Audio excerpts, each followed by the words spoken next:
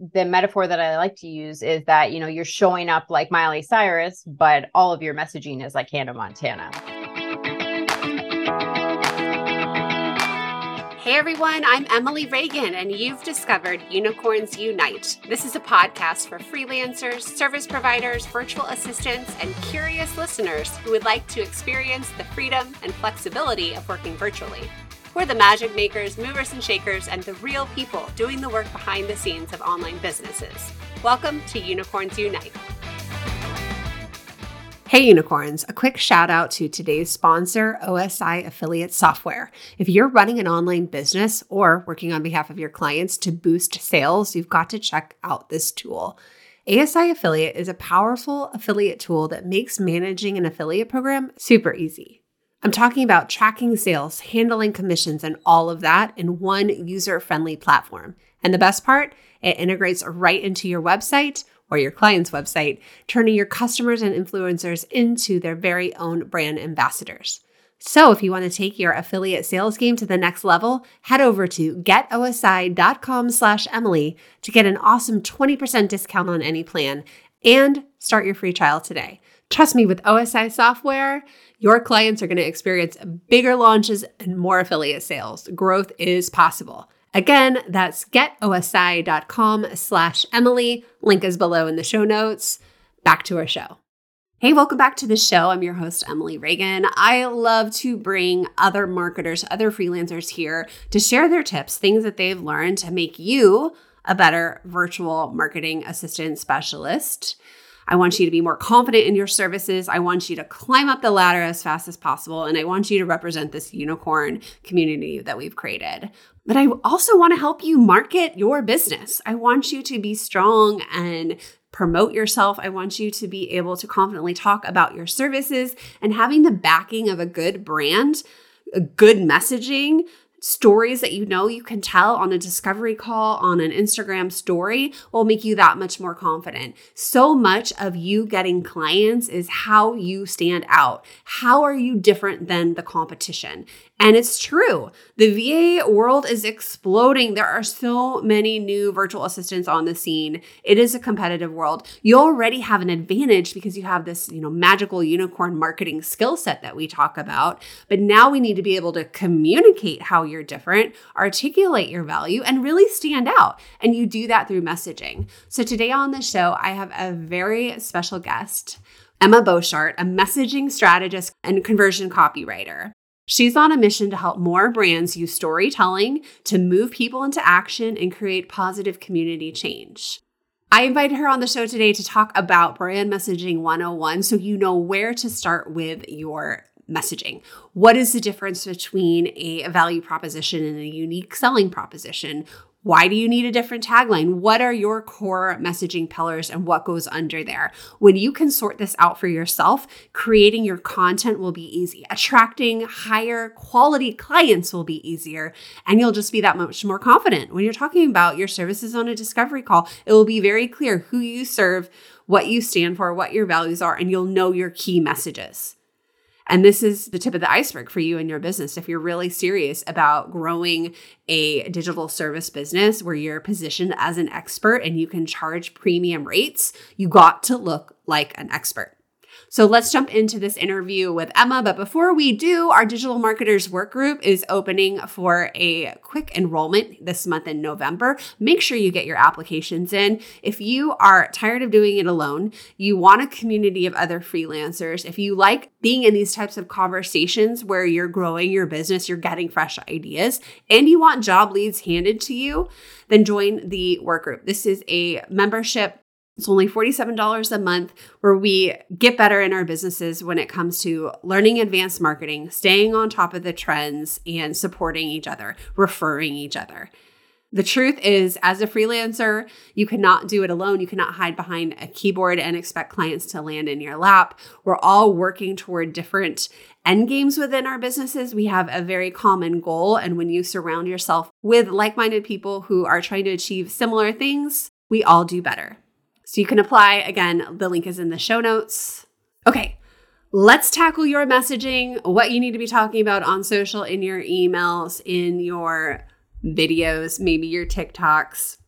And what can you be doing now to set yourself up to have a stronger brand and higher quality clients? Hey, Emma, welcome to the show. I'm so excited to have you here. I've been following you on Instagram when a couple of friends mentioned your name, and we are going to be talking about messaging for our virtual assistants and marketing assistants. Tell everyone hello, a little bit about you, where you live. What is your life like?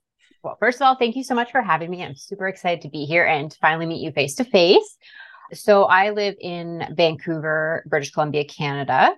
And so I help brands with distinct point of views and distinct voices create messaging that builds an indisputable argument for why people should trust you, pay attention to you, tell their friends about you, and buy from you.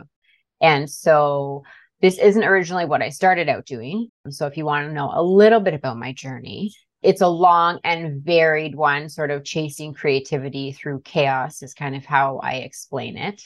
But I was a makeup artist for about a decade. I freelanced while I worked at Mac.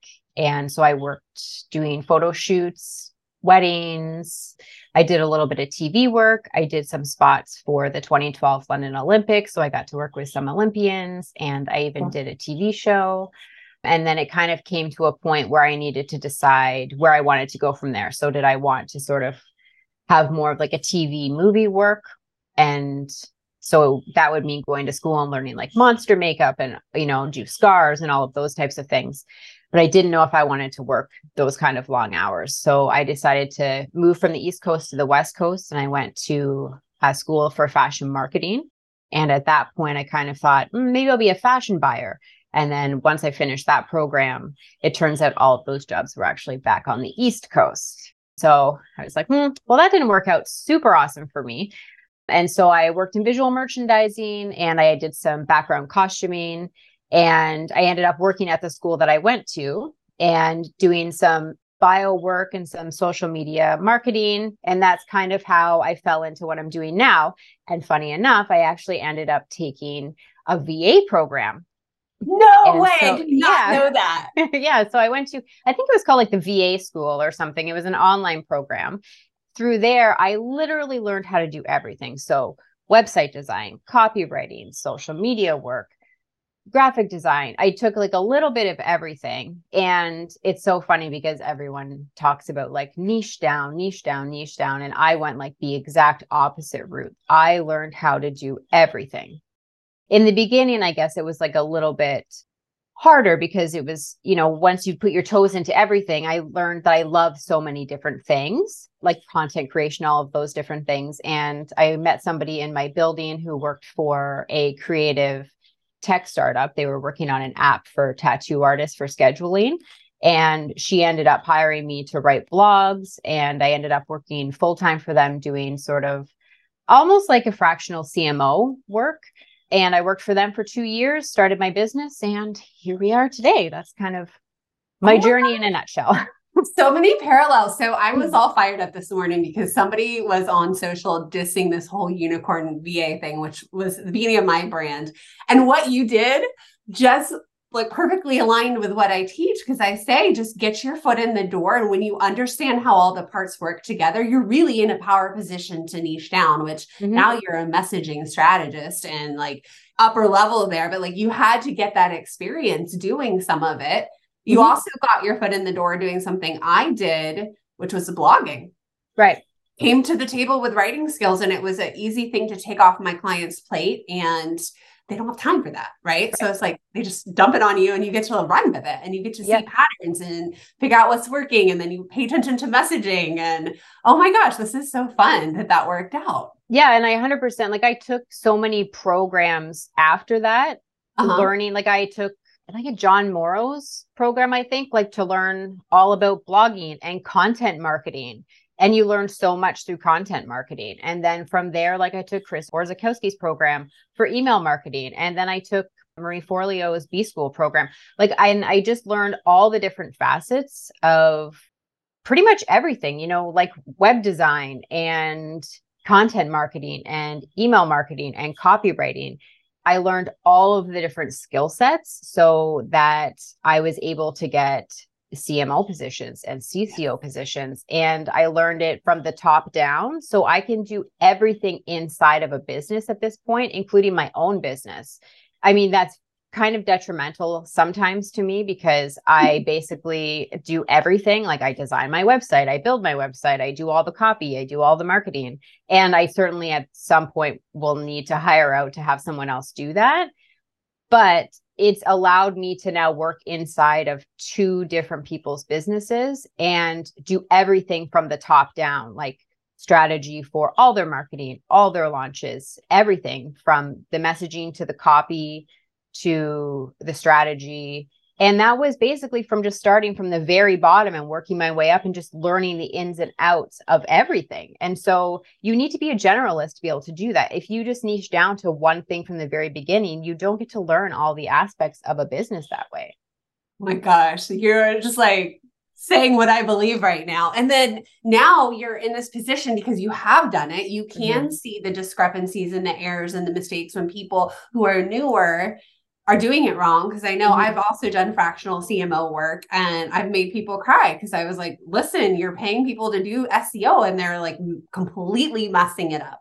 I can go in there at that level, but it doesn't mean I have to do it all now. But all the puzzle pieces fit. So, oh my gosh, that's so beautiful. So how does that play into your business now with what your services entail? I offer the fractional CMO service. Okay. And then I offer, like, it's called a brand blowout. So I offer brand messaging for people that have been in their business for a few years, but they've sort of leveled up to the next level and they haven't revisited their messaging as their brand has grown. And I find that a lot of businesses do that. So, you know, you get into your business, things are churning, things are growing super fast, and you just kind of piece things together. And then you turn around and you're like, oh gosh, my messaging is kind of chaotic. And, you know, I'm going onto these podcasts or I'm speaking on these stages or I'm showing up on social media and I'm getting all of this traffic to my website or to my Instagram account. And the messaging I'm putting out there is not the messaging that people are seeing on these different platforms. And it's basically the metaphor that I like to use is that, you know, you're showing up like Miley Cyrus, but all of your messaging is like Hannah Montana. Like there's a real disconnect. And I find that it's just the natural part of growth is that your audience changes, your brand changes. But if you don't address that, there's such a mismatch and it's very confusing for your audience. There's a lack of trust that happens when they see that disconnect and it just doesn't hit those like pain points and desires and that type of thing. And so I address that with the brand blowout. And then I also have something called the strategic story advantage.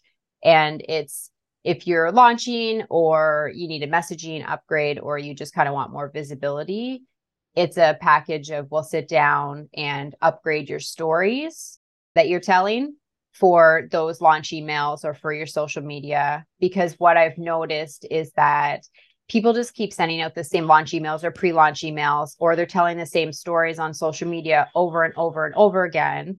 And over the last 3 to 5 years, we've gone through a massive shift. And so your audiences, again, their pain points or their hesitations or their false beliefs, those have really changed. So telling the same stories just aren't going to connect in the same ways. And those stories are, again, like those are how we build emotional connections, or that's what makes you memorable. And so those are things that are easy updates. And so that's what I help people do as well. Oh, I love that. And of course, I'm thinking about my own business right now because I've been in the spotlight front facing because I was behind the scenes doing the work for years, but just how my messaging has evolved and my clarity. And at first, when I started, the word VA, like a lot of people didn't even really understand what it was. And so I go back and look at some of my old funnels and emails and I'm just embarrassed. So much has changed, but I've gotten clear on who I work with and like what that job title is and what I'm all about. And then I just have gotten bolder and slightly more articulate. I don't know, we can question that. So it's like, it constantly needs that refresh. And I like how you serve that sweet spot of somebody who's like done it before and worked that out, because I think we've all worked with the baby business owners who don't know any of that. Yeah.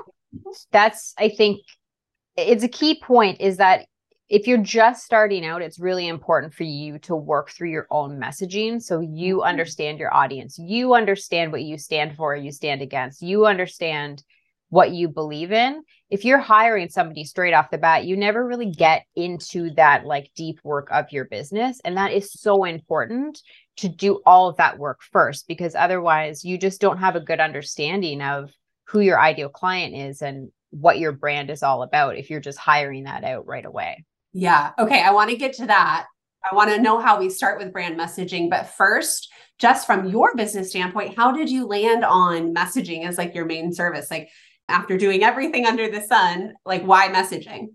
In 2020, I started working full-time inside of a developmental psychologist, sort of life coach inside of her business. And I worked in there for about 2 years. And messaging was something that was not really present, like a strong message.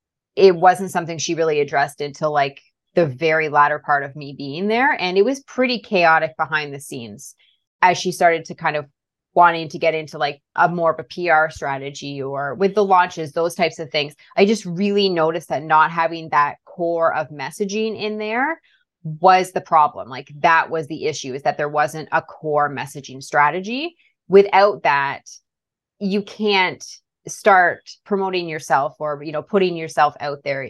Every time you go to do a launch, you're sort of lost for what messages to put in these pre-launch emails or in these launch emails, or what goes on the sales page, or how to update your website. All of these things require a messaging strategy. And so that's why I decided to focus on that, because each time I had a new client come to me and say like, okay, I want, a sales page for this launch. And I'd be like, okay. And so who is your audience, or like, what is your unique selling proposition, all of these different things. And they couldn't answer those questions. It became next to impossible for me to write for them, because without that foundation, I didn't really understand how to move forward. I was like, without this stuff, we just can't do this. It's too hard if you don't understand what you want to say for me to say it for you. Oh my gosh. Amen. I think we've all worked with clients like that. Mm-hmm.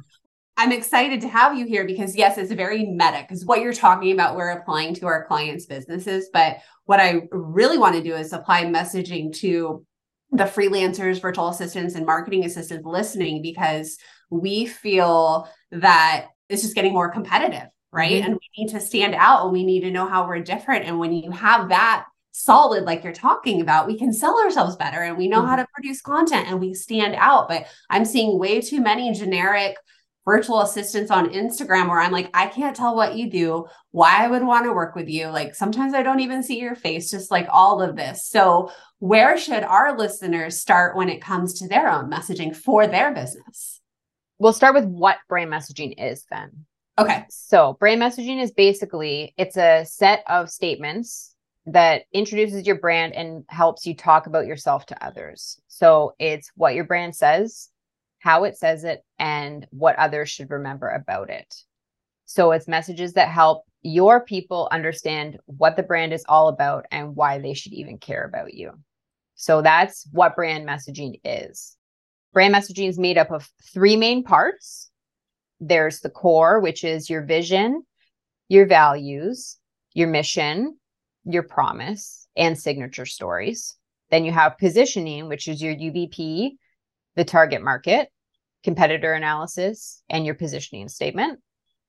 Then you have your persona, which is the vibe, voice, lexicon, and tagline. Okay. So that's a lot of stuff. Yeah. But once you have all of those things pretty clear, then it's easier to start creating like a really solid messaging foundation. And so I did not come up with this framework myself, but it's a simple 7-step framework to create your messaging. And so I'll just go through like a super simple framework that you can do. So you would start with understanding your audience. So you obviously need to know who you're talking about if you want to build relationships and start selling. So you want to know your audience's pain points and needs, their wants, false beliefs, objections, and hesitations. So you can survey your audience. You want to do any kind of market research, just regular things, interview. And then if you're brand new and you don't know who your audience is, then you can start with like social listening, data mining, those types of things. So that's number 1. You want to start with understanding who your audience is. Okay. Number two, you're going to dive into your value proposition. So that's going to help you highlight the number one value or benefit your service delivers to your dream client. And so once you do that, you're going to end up with a really tight statement that sums up your number one value that your brand has to offer. Can you give me an example of one? Absolutely. So there's different types of value props, like frameworks that you can use. So we'll do the simplest one, I think, is like a one sentence framework. And so Evernote has one, which would Evernote helps busy professionals and teams capture, prioritize, and sync ideas and projects across all devices. So it's just a single sentence that encapsulates the essence of your value. Okay. And that's kind of what we will call like our help statement. And sometimes that's our Instagram bio or like a version of that. So I think hopefully people can kind of picture what that would be for them listening to this. And so basically it's just like a nice tight statement that is like the number one value or benefit that you bring. Yeah. And if you were at a conference and someone asked what you did, you're not going to like go off for 5 minutes. You're going to be like, boom, this is it. This is my bam. This is what I do. Absolutely. Yeah. Okay. Yeah. And that's 100%. I think my number one struggle is not going off on a massive tangent. Me too. Trying to explain what a unicorn is. And then it's like 10 minutes later and I'm like, this is not working. So what is your value prop? I think you already said it. In my value prop would be, that I help brands with distinct voices and POVs, like point of views, create messaging that builds an indisputable argument for why people should talk about you, pay attention to you, tell their friends about you, and buy from you. Oh, I like that. I like that end of that too. Yeah. Okay. So step 3 is figure out your unique selling proposition. Okay. So basically define what makes you stand out in a sea of samesies. Yes. And then you're going to come up with a statement that clearly differentiates you from the crowd. This is where a lot of our introverted freelancers have a hard time, like reflecting back on them. What are some good examples of what makes somebody different? We can use some famous examples here. So Avis Car Rental, we're number 2, we try harder. Dollar Shave Club, shave time, shave money. So basically they did like a play on words that emphasizes their convenience and cost effectiveness of their service. Head and Shoulders, clinically proven to reduce dandruff. It's super simple.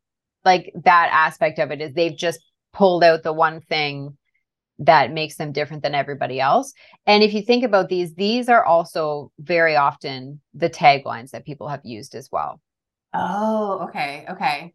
So I get kind of stuck sometimes on this because I see a lot of people saying like the only of its kind or unique. And it's like how I get to this point now where I'm like, well, I can't really say that anymore. For a while, I was one of the few programs that actually taught marketing skills and prep someone for this role. But now all these marketing VA coaches are like popping out. And so now I'm like, okay, well, how do I...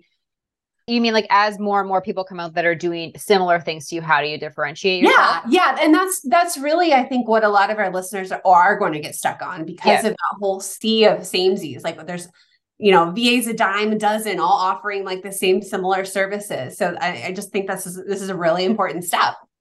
This one is probably one of the harder ones. Like what you want to do is analyze your competition and then pinpoint what you offer that others don't. Okay. And how you do it differently.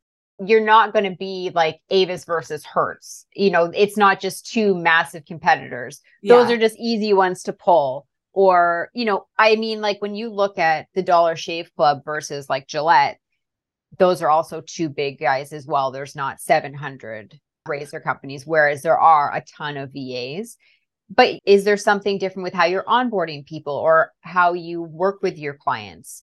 A lot of times people differentiate with the type of clients that they work with. Like that's how I find that I differentiate myself is the type of people that I work with, because there are a ton of messaging strategists. There's a billion copywriters, so it does become very different or very difficult how you're going to differentiate yourself. So it might be who you work with. It might be how you work. It might be how quickly you get things done. Ooh, yeah. You know what I mean? Like, so if you're just offering VIP services, so you're just doing like 1 week, so you're just doing 2 days, that type of thing. It could be the type of service that you offer. It could be a combination of, I work with brands with distinct voices to do email copywriting. That's obviously a silly kind of throwaway one, but that would definitely differentiate me from other copywriters. If I'm only doing email copywriting, I'm only working with brands with distinct voices. That's going to differentiate me from tons of other email copywriters. Yes. Okay. I love it. That made sense. Thank you for explaining. Yeah. Sometimes it's hard when it's just really big brands. I know when I was starting out, the one thing that really helped me stand out and that I would lean into was, I have this skill set from PR, from journalism and PR, and from what I did in my past life. And so a lot of times I'll encourage our unicorns to do that because it'll be a little bit more memorable. They trust you a little bit more because you've done something similar. That might be a good starting place for someone as well. Well, I think that's the thing as well, is that all of these things are great, like having your USP and your value prop, all of these little statements. But that's why messaging is so important, because it's never just this one liner or just your headline or just your tagline or just your UVP.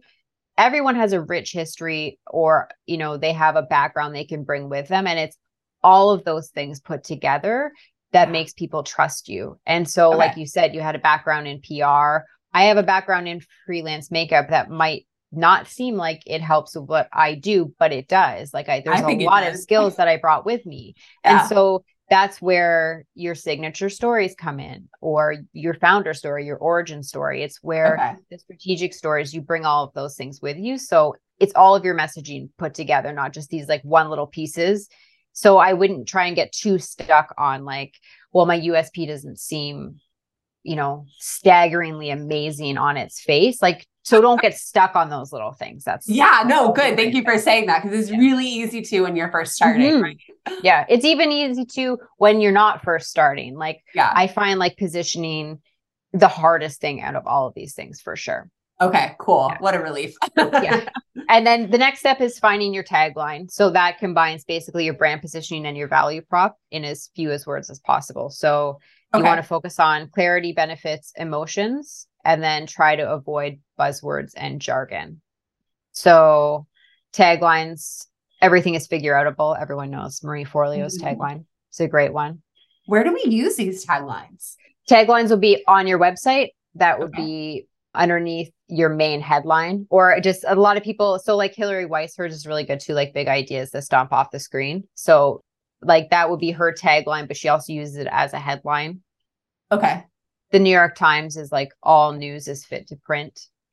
So it's just it's associated with their name. A lot of people will put just their name or their business name, and then the tagline goes underneath that. It's to be associated with you to make it memorable, and people are associating that with your brand. So it's just a memorability type of thing. Yeah. And I feel like that could be more powerful than using your value prop as a headline. I see so many VA websites that are I help course creators launch. Your I help statement is not brand messaging. That is if you take one thing away, that's not your brand messaging. I see it with so many coaches as well. The I help statement is at the top of their website. I mean, it's a great starting point, guys. If you have that, don't be mad, but now we have Emma here to help you do better. Yeah. It's just, it takes time to come up with the tagline. Taglines and headlines are for copywriters. That's the reason they get paid well, because 3 or 4 words for a tagline can take hours. Yeah. A day. It takes a while to figure it out. I believe it. Yeah. All right. And so the next one is creating your core messaging. So now we're getting into the meat and potatoes. So your core messaging is the overarching theme or primary promise, the main idea you want people to associate with your brand.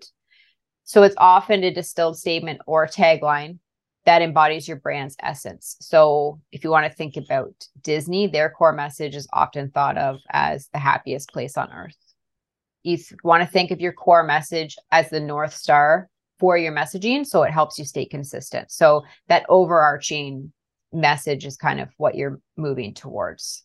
Okay. So if you need a couple of other examples for Airbnb, it's belong anywhere. That's their core message. So any messaging that they have is going to kind of point towards belong anywhere.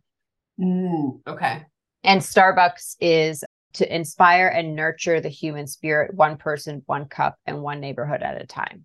Oh, so beautiful. Yeah. Yeah. They might be going it. away from that, but yeah. Yeah, no, I So, love these examples. They yeah. kind of get the creative juices flowing. Yeah. And so basically that's going to sit at the top of your chart when you're building, just like if you think of it like a chart, you're going to have that core message. And then underneath that, you're going to have the next step, which is defining your messaging pillars. Okay. And so you're going to choose 3 to 5 major themes for your messaging pillars. So it'll be themes, benefits, or selling points that make your brand unique. And so when you pick those, you're going to then create a one-liner that describes each pillar. So it can be a one-liner or one word, and that goes underneath your core message. And so an example of a brand that everyone knows that has like kind of like one word to describe these pillars would be Apple. And so their brand pillars aren't on the website, like they're not on their website or anything like that. But by like going over kind of all of the content that they've published, they seem to be like simplicity, innovation, quality, empowerment, and privacy. Those would be their brand pillars. And then underneath those brand pillars is where your key messages will go. And so you would be creating those next. So those are your key messages. So those are the messages that help you stay consistent across all platforms.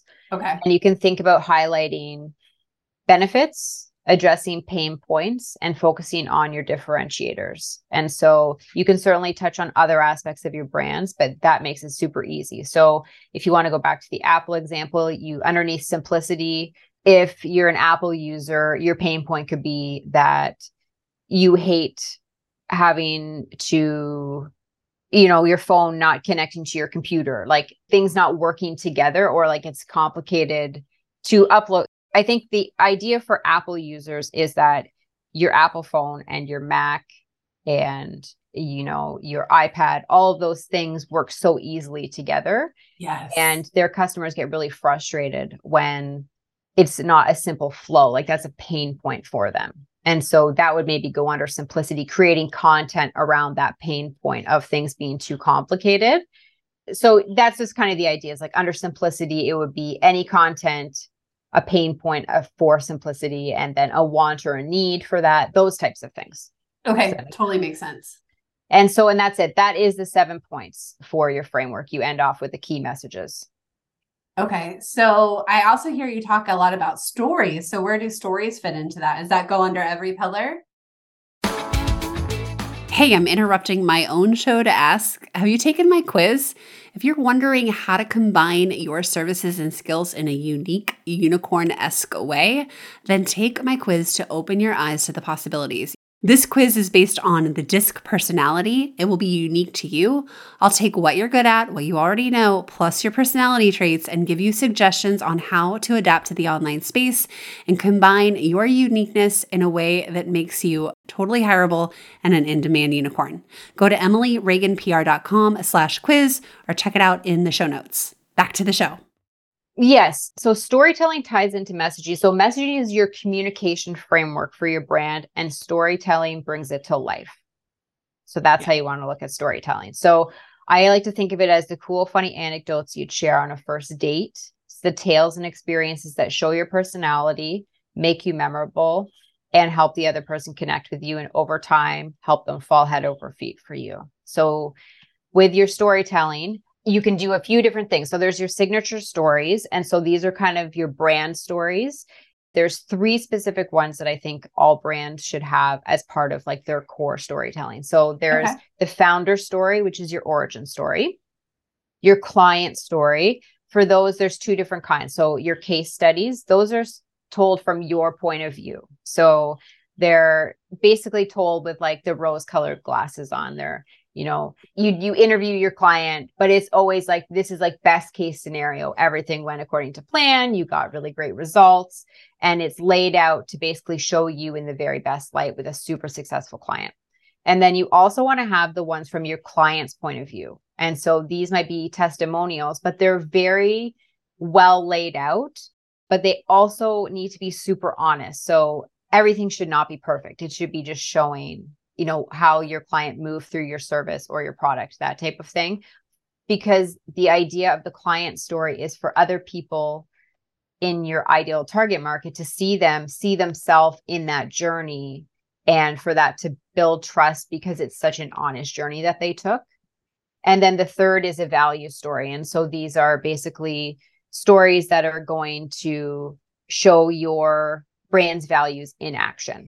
And so those are the three signature stories that I would recommend. Okay. And then the other stories are strategic stories. And so those are the stories that I have like a 4Cs framework for these types of stories. And so it's basically any kind of stories that you would use for launching or for social media or for emails. You would basically choose a topic that you want to talk about. So let's say you have a membership and this is an enrollment, like you're doing enrollment. So you're going to be talking about joining the membership. That will be your topic. Then you're going to head over to your research. So you're going to consult the research and decide if you want to hit on like a pain point, a want or a need, a hesitation, a false belief, or a solution. And let's say for this one, we're going to hit on a hesitation. And so you've chosen your topic, which is enrollment. You've consulted your research and you're going to talk about a hesitation in this email. Then you want to choose a story, and that story needs to think about what the hesitation is and also what your topic is. And then you're going to connect the two with purpose. And so, do you want to build an emotion connection? Do you want to encourage engagement? Do you want to sell? So you need to go through that framework each time you're doing a strategic story because it has a purpose. You're not just telling the story for fun. And so those are the two types of stories that you want to use for brand. Oh, so I want to kind of go back to the value story too, because I had a work group. We do these little happy hours where we get together and we talk, and we were actually just talking about that. But how can do you have a good example of that? Or like, do you have a value story? Because I feel like that could be a good place to test out and practice and do your Instagram stories about and like let them disappear in 24 hours. But I'm just curious what that really is. Value stories, I think the best example is going to be for brands that have like a really powerful mission statement. Okay. I'm just thinking because one of the example that I can think of is Patagonia. Oh yeah. Yeah. So their commitment to environmental sustainability and ethical practices, they highlight their stories. So conservation, like any stories around like their conservation efforts, their sustainability, their activism, all of those types of things, because their values are like really tied to their mission and they have like a really strong outline of what their values are. Yeah. And so it's really easy for them to reflect those in the stories that they're telling. Yeah, I could see that with like Dove, yes, same thing with them. With that. But then I'm like, how do we do that? How do we use our values? Because I just see that as it's your core beliefs. And so it would depend what your values are. So that's why it's so important to figure out your values early on. So if you have, like, say community is a core value.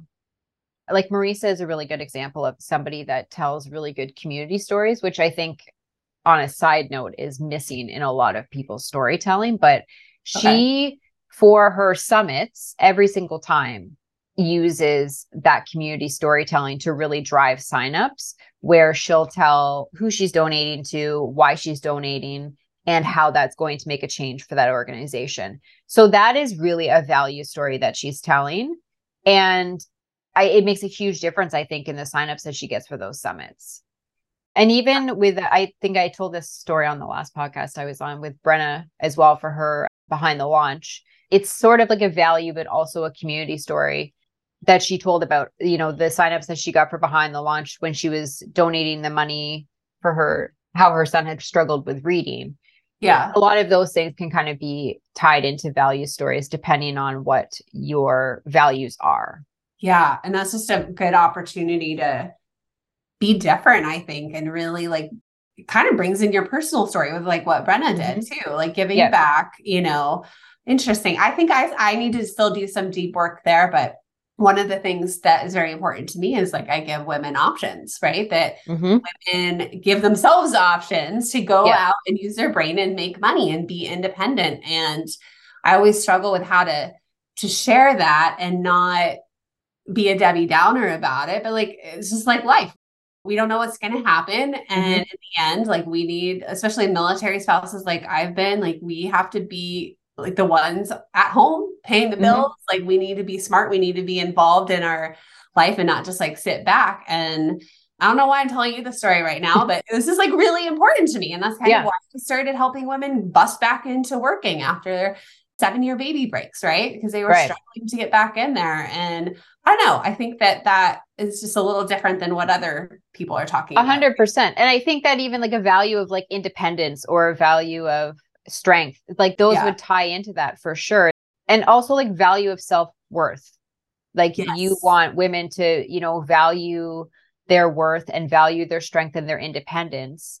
And it not only ties into your founder story, but that is a separate value story, because it is like a core belief is you want women to understand that, you know, they have the ability and the strength and the independence to be able to do this for themselves, for their families, and you're helping them along the way. And so I think that's why if you just, most people just need to sit down and decide like, what are my, you know, 5 or 6 core values, and how can I tell stories to show that I'm living these? Because nowadays it's not enough to be like, this is my brand, this is what I do. People want to know not only why you do it, but they want to know that you're living those values, and they want you to show them that you're living them. Honestly. And if you can't back it up, or it looks like you're being inauthentic about it, people just don't want to follow you anymore. They don't want to invest in what you're doing. It's really important to show people that you're authentically living what you're talking about. I just played a mental movie of the influencer picking up garbage on the beach and then like leaving the trash bag. Oh my God. That's what was going on in my head. It's things have really changed. That's exactly why, because there's so many people that are doing things like that people just don't trust brands anymore. And we are all personal brands at this point.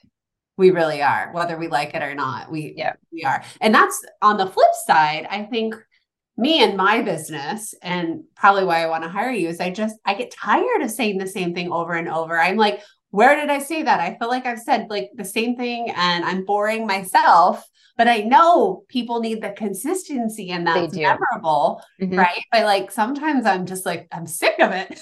I mean, there's a good balance, right? I think you need to say things. I don't know what the latest is. I think it was like 18 times or something crazy before people hear it.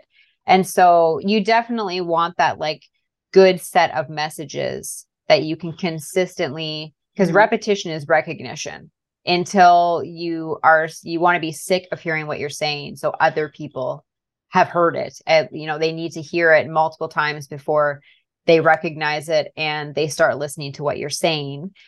But on the flip side of that, you also want to evolve your brand with your audience. Like you always need to be checking in with them.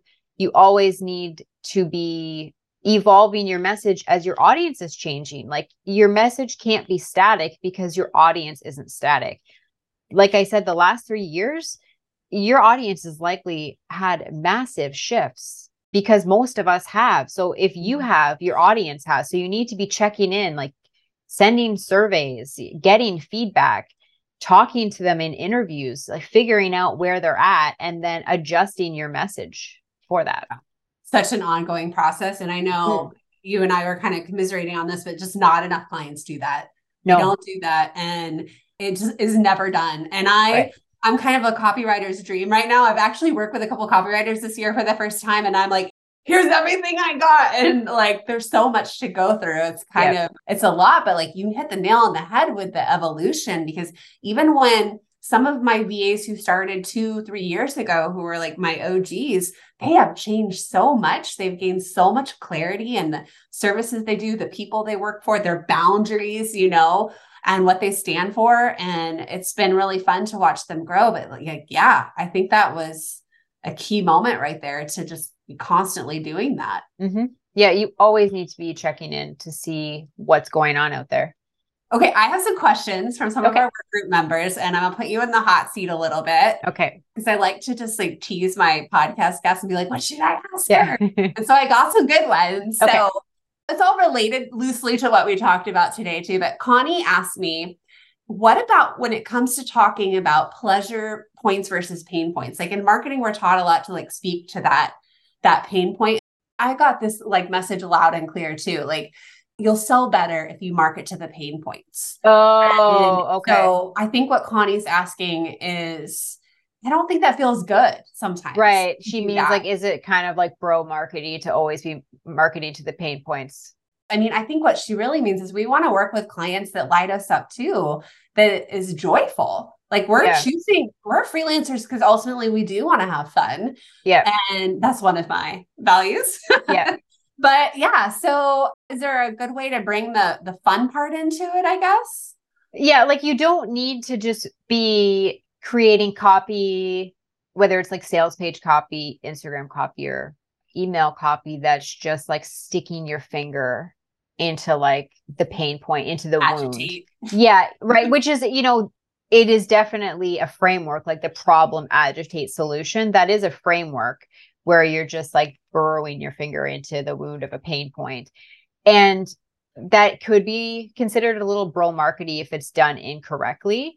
You can certainly approach it in a more empathetic way of, these are the obstacles that you're coming up against as opposed to like a pain point, Mm-hmm. or approach it from like the wants and needs angle. This is Okay. what you're looking for.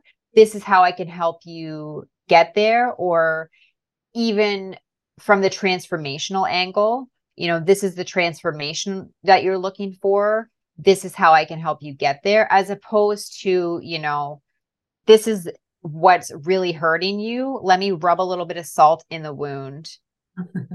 And then this is how I can sort of help you. That is kind of an old school way of doing it. And so I Yeah. think what a lot of people are doing now in sort of the ethical marketing world, which I actually don't even know if I feel like that might just be very trendy at this Yeah. point. Like the ethical marketing is maybe not doing so much of that, like rubbing the salt in the wound and coming at it from Yeah. a more empathetical angle of, I understand that you're coming up against this barrier or this obstacle, and you want this, and this is how I can help you get this transformation. Okay. If Yeah. that And then makes you can sense. like lean into how you're different a little bit more rather than maybe like the Yeah. And the reason I think a lot of people run towards the pain points is because showing someone how you're going to get them that transformation, how you're going to help them overcome the false beliefs that they have about themselves is much more difficult than, I understand this pain point that you have, and then agitating that pain point and then presenting them with your solution. That is Mhm. much easier than walking them through how you're going to help them overcome a false belief that they have and how you're going to help them get this transformation that you're promising. That is much more difficult. So Yeah. you really need to understand your audience in order to take them empathetically through your marketing. Totally makes sense. Okay, Yeah. her second question asks, do you have any tips on how to say as much as possible with as few words as possible? You talked about the value proposition and the USP, and that Yeah. needs to be concise, and Mm-hmm. that's hard. And you did kind of hint that it takes time, Mm-hmm. right? And that's why we pay copywriters big bucks to make it Yeah. look so easy. So I think my biggest tip for writing concise copy, do your research, because voice of customer research is gold. So you are going to, whether you do interviews or surveys, you're going to transcribe what you get from them. And that is a copywriter's dream. And it's also how they come up with amazing headlines or subheadlines, or that copy that makes your clients go, oh my God, you're in my head, because it actually comes from your clients' heads. And so a lot of times that's how you get a super concise headline, is because one of your clients says something that is incredible, talking about a want or a need or a desire or an objection. And you can just take that and plop it on the page, or take a sentence and then massage it a little bit using most of it. And it creates a really concise headline or a subheadline. So I would start there. That's probably the best advice I can give, because you're going to be using the words your actual clients are using. I do that for subject lines a lot. Oh So yeah. I have this massive spreadsheet of people coming into my Facebook group, and we collect VOC. And then I have so many different ways that they say I'm in the research mode. Like I'm just trying to figure it out. Like I have all these different ways of them saying it. And so whenever I promote this certain thing I'm like, plop. Yeah, it saves so much time. Mm-hmm. And yeah, because I have like a research roadmap that I have created over the last little while. And it's a lifesaver when you're trying to create any kind of copy. Love it. Love it. Okay, Brittany had a question. Do you have another way to advertise or say now booking for Q4 without sounding desperate? Oh, that's a good one, because I actually was just thinking that about my own Instagram account. Well, for Instagram? Yeah, I guess on social media. Yeah. Honestly, I don't even think now booking Q4 sounds desperate. First of all, you want to be as direct as possible. I always just put like my books are open for Q4, as opposed to like now booking for Q4. I always just put like Q4 books are open. So it doesn't sort of indicate like how many spots I have open or any of those types of things. It's just like September has arrived. So like my books are open for this quarter. So maybe that's seems a little bit less desperate. But honestly, you want to be as straightforward as possible when you're on Instagram, clear over clever always, because if your books are open because you want clients for Q4, you want people to know your books are open. So you don't want people to be like, well, does she mean she's taking clients or she isn't taking clients? Don't worry about sounding desperate. Just if you need clients for Q4, put up a post that says you're taking clients for Q4. I love it. That was great. Like I'm putting up one for Q4 as well. So I would just go ahead with it. Good. No, we're all going to Books are open. Yeah. Yeah. Books are open. Okay. She had another question. How many specialties should you list and what you're known for? So we get in this little bit of a problem where we might have a couple lanes of things we do. We don't do it all. That's not the unicorn way, but we might have, like in Brittany's case, I know she can build Squarespace websites, but she also does like marketing services. So I think a lot of people kind of get stuck feeling like they need a niche, or like, how do you put it together where they make sense? I mean, these are not, diametrically opposed, like bookkeeping and video editing. Right. So what advice would you have for combining two services, I guess? So I would just look for the umbrella. So for me, I do CMO work, messaging work, and like strategic storytelling, but I also do copywriting. Like that is a lot of different things, but it all kind of falls under messaging and strategy. So it's all kind of under the same umbrella. Is she looking for advice on her website, on social media, or just kind of what to call herself? It's probably a little bit of both, because I know she will help do, we could probably call it fractional CMO. Like she's probably doing that, and that's probably the answer. But I know she likes these website projects here and there, but she's not just known for that. Right. So I think what I would do is think about what kind of clients you want to call in the most, and understand that even though you're not saying, I also do website design, putting your hand up for that, if that is on your website or anywhere on your social media, you are still going to get those clients, but you need to sort of not pick just one thing, but pick one group. So CMO is going to have the marketing, the copy, all what a strategy, whatever other things she does, all under that one umbrella. And if that encapsulates almost everything that she does, that might be the best option to run with. And then if she's still getting people come that are like asking for design, that's still fine. They're just going to come in the back door. But like you said, it might be a little bit harder to do like design and marketing together as opposed to everything under one umbrella. So that's the long way of saying as many things that can fit under one easy umbrella, whether it's strategy or marketing, do that. And then you're still going to get people come to you for the other things anyways. It always happens. Like I get web design projects and I've never advertised that I do website copywriting. I guess I've been doing kind of the same, where I'm in the marketing lane and then people will still ask me for some PR help. And I'm like, oh, this is funny, because I like never promote that. Right. Yeah. So people are going to come and ask you for things, and then, they'll tell their friend, oh, I had this project with this person, and it'll all work out. You just have to kind of decide for now, what do you want to promote the most? Okay. Thank you. Thank you for answering their questions. It was kind of fun to see what they had. All right. I have had such a great time with you. You have a freebie for everyone. Tell us about it. So it's called the Brand Story Audit. And basically, it'll help take your messaging from chaotic to cohesive.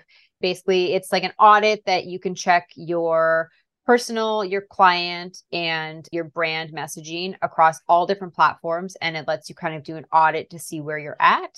It checks everything from your personality to your actual messaging. It's a freebie. And I've had some pretty good results from people being able to, sit back and go, oh, wow, my messaging is all over the map, and gives them a nice laid out audit to see where they need to make those changes. Okay, that's awesome. And I'm just like loving your button on that page. Oh, yeah. I'm not going to say it. You guys go check it out yourself. Like, Emma's just a messaging genius. When you see it, you'll know what I'm talking about. Okay. And then as far as if we are in this boat where we know our clients need you and your help and this upper level help, because quite often we're like, you need to level up in order for us to help with some of these content marketing pieces that we're putting out. What kind of clients are you looking for? And are your books open? Yes. So yes, my books are open, and I do often just put that right out there on Instagram. So yeah, I love working with brands that have, as I said, like distinct voices and distinct point of view. I work with coaches, creative entrepreneurs, and also I've worked with a bunch of e-com brands as well. And I tend to work with people that have been brands or been in business for a few years, and they've gotten to that point where it's time to level up their messaging because they've reached that next level of their business. And now they are like, uh-oh, my messaging is a little bit chaotic and I'm not too sure how to move to that next level. Or they're looking to bring someone in because they've reached that point where they can no longer do everything on their own. So they're looking to bring in like that fractional CMO because they just cannot do one more thing without their head exploding. So those are kind of the 2 points that I tend to come in at. Oh, that's awesome. Is there like a telltale sign when we know our messaging is too chaotic? Like, is there like, what would be like the flashing light in our face that you're like, we need to hire Emma? I think the flashing light, there's going to be 2. One is that every time you're getting a new inquiry, it's the wrong person. Because they're reading your messaging and they're like, oh my gosh, this is for me. And then you're talking to them and you're like, oh my gosh, this person is not for me. And so your messaging and the person or the brand or the business that you are now, those are a complete mismatch. The other one would be that you have just been like slapdash putting things together. So like, it's a Franken funnel at this point, you've just been like updating things every now and then.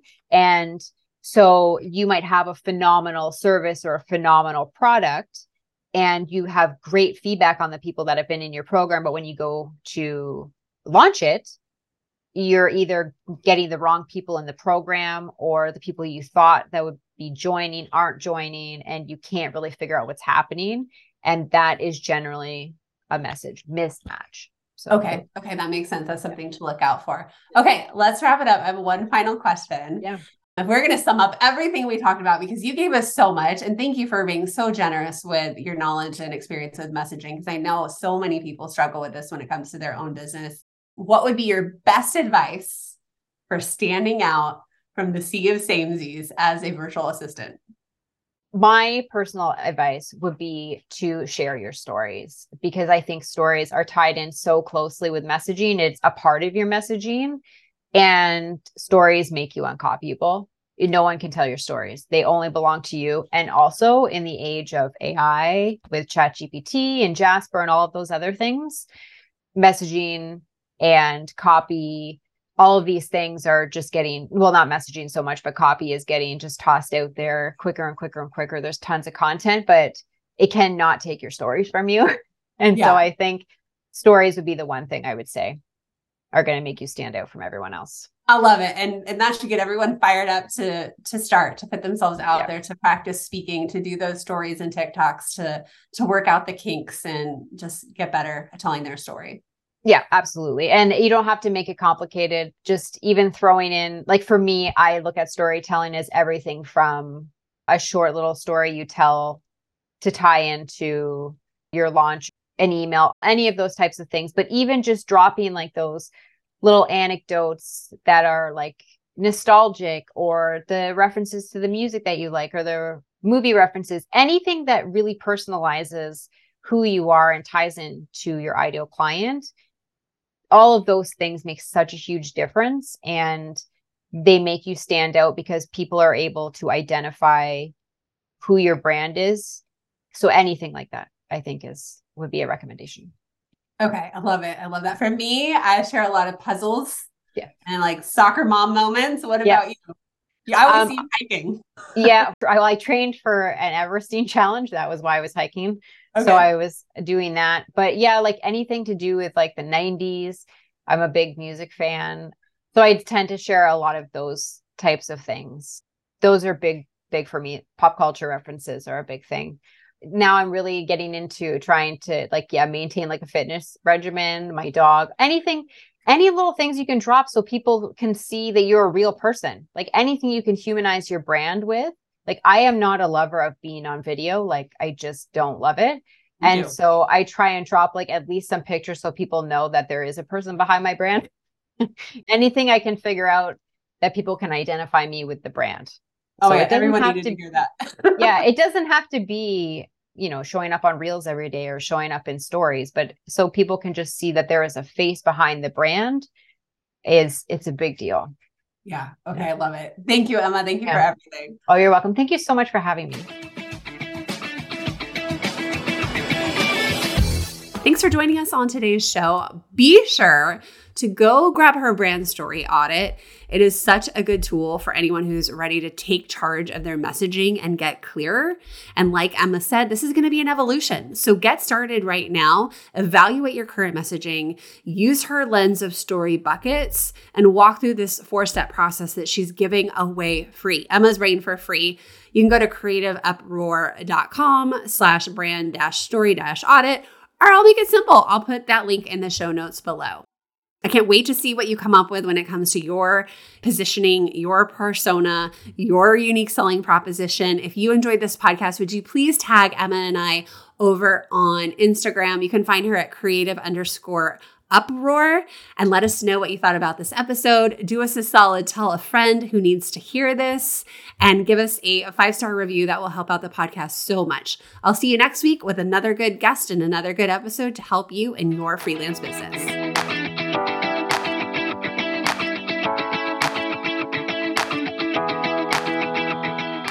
If you want to start earning income as a digital marketing service provider or digital marketing assistant, you only need your laptop. You can tap into what online business owners really need help with by downloading my top 10 most requested tasks. These are the services I did for years for my clients behind the scenes. You can take this download and apply it to your own business and start by offering these very same services. If you want to niche down in digital marketing, this is your guide. Just use the link in the show notes or go to emilyreaganpr.com/services.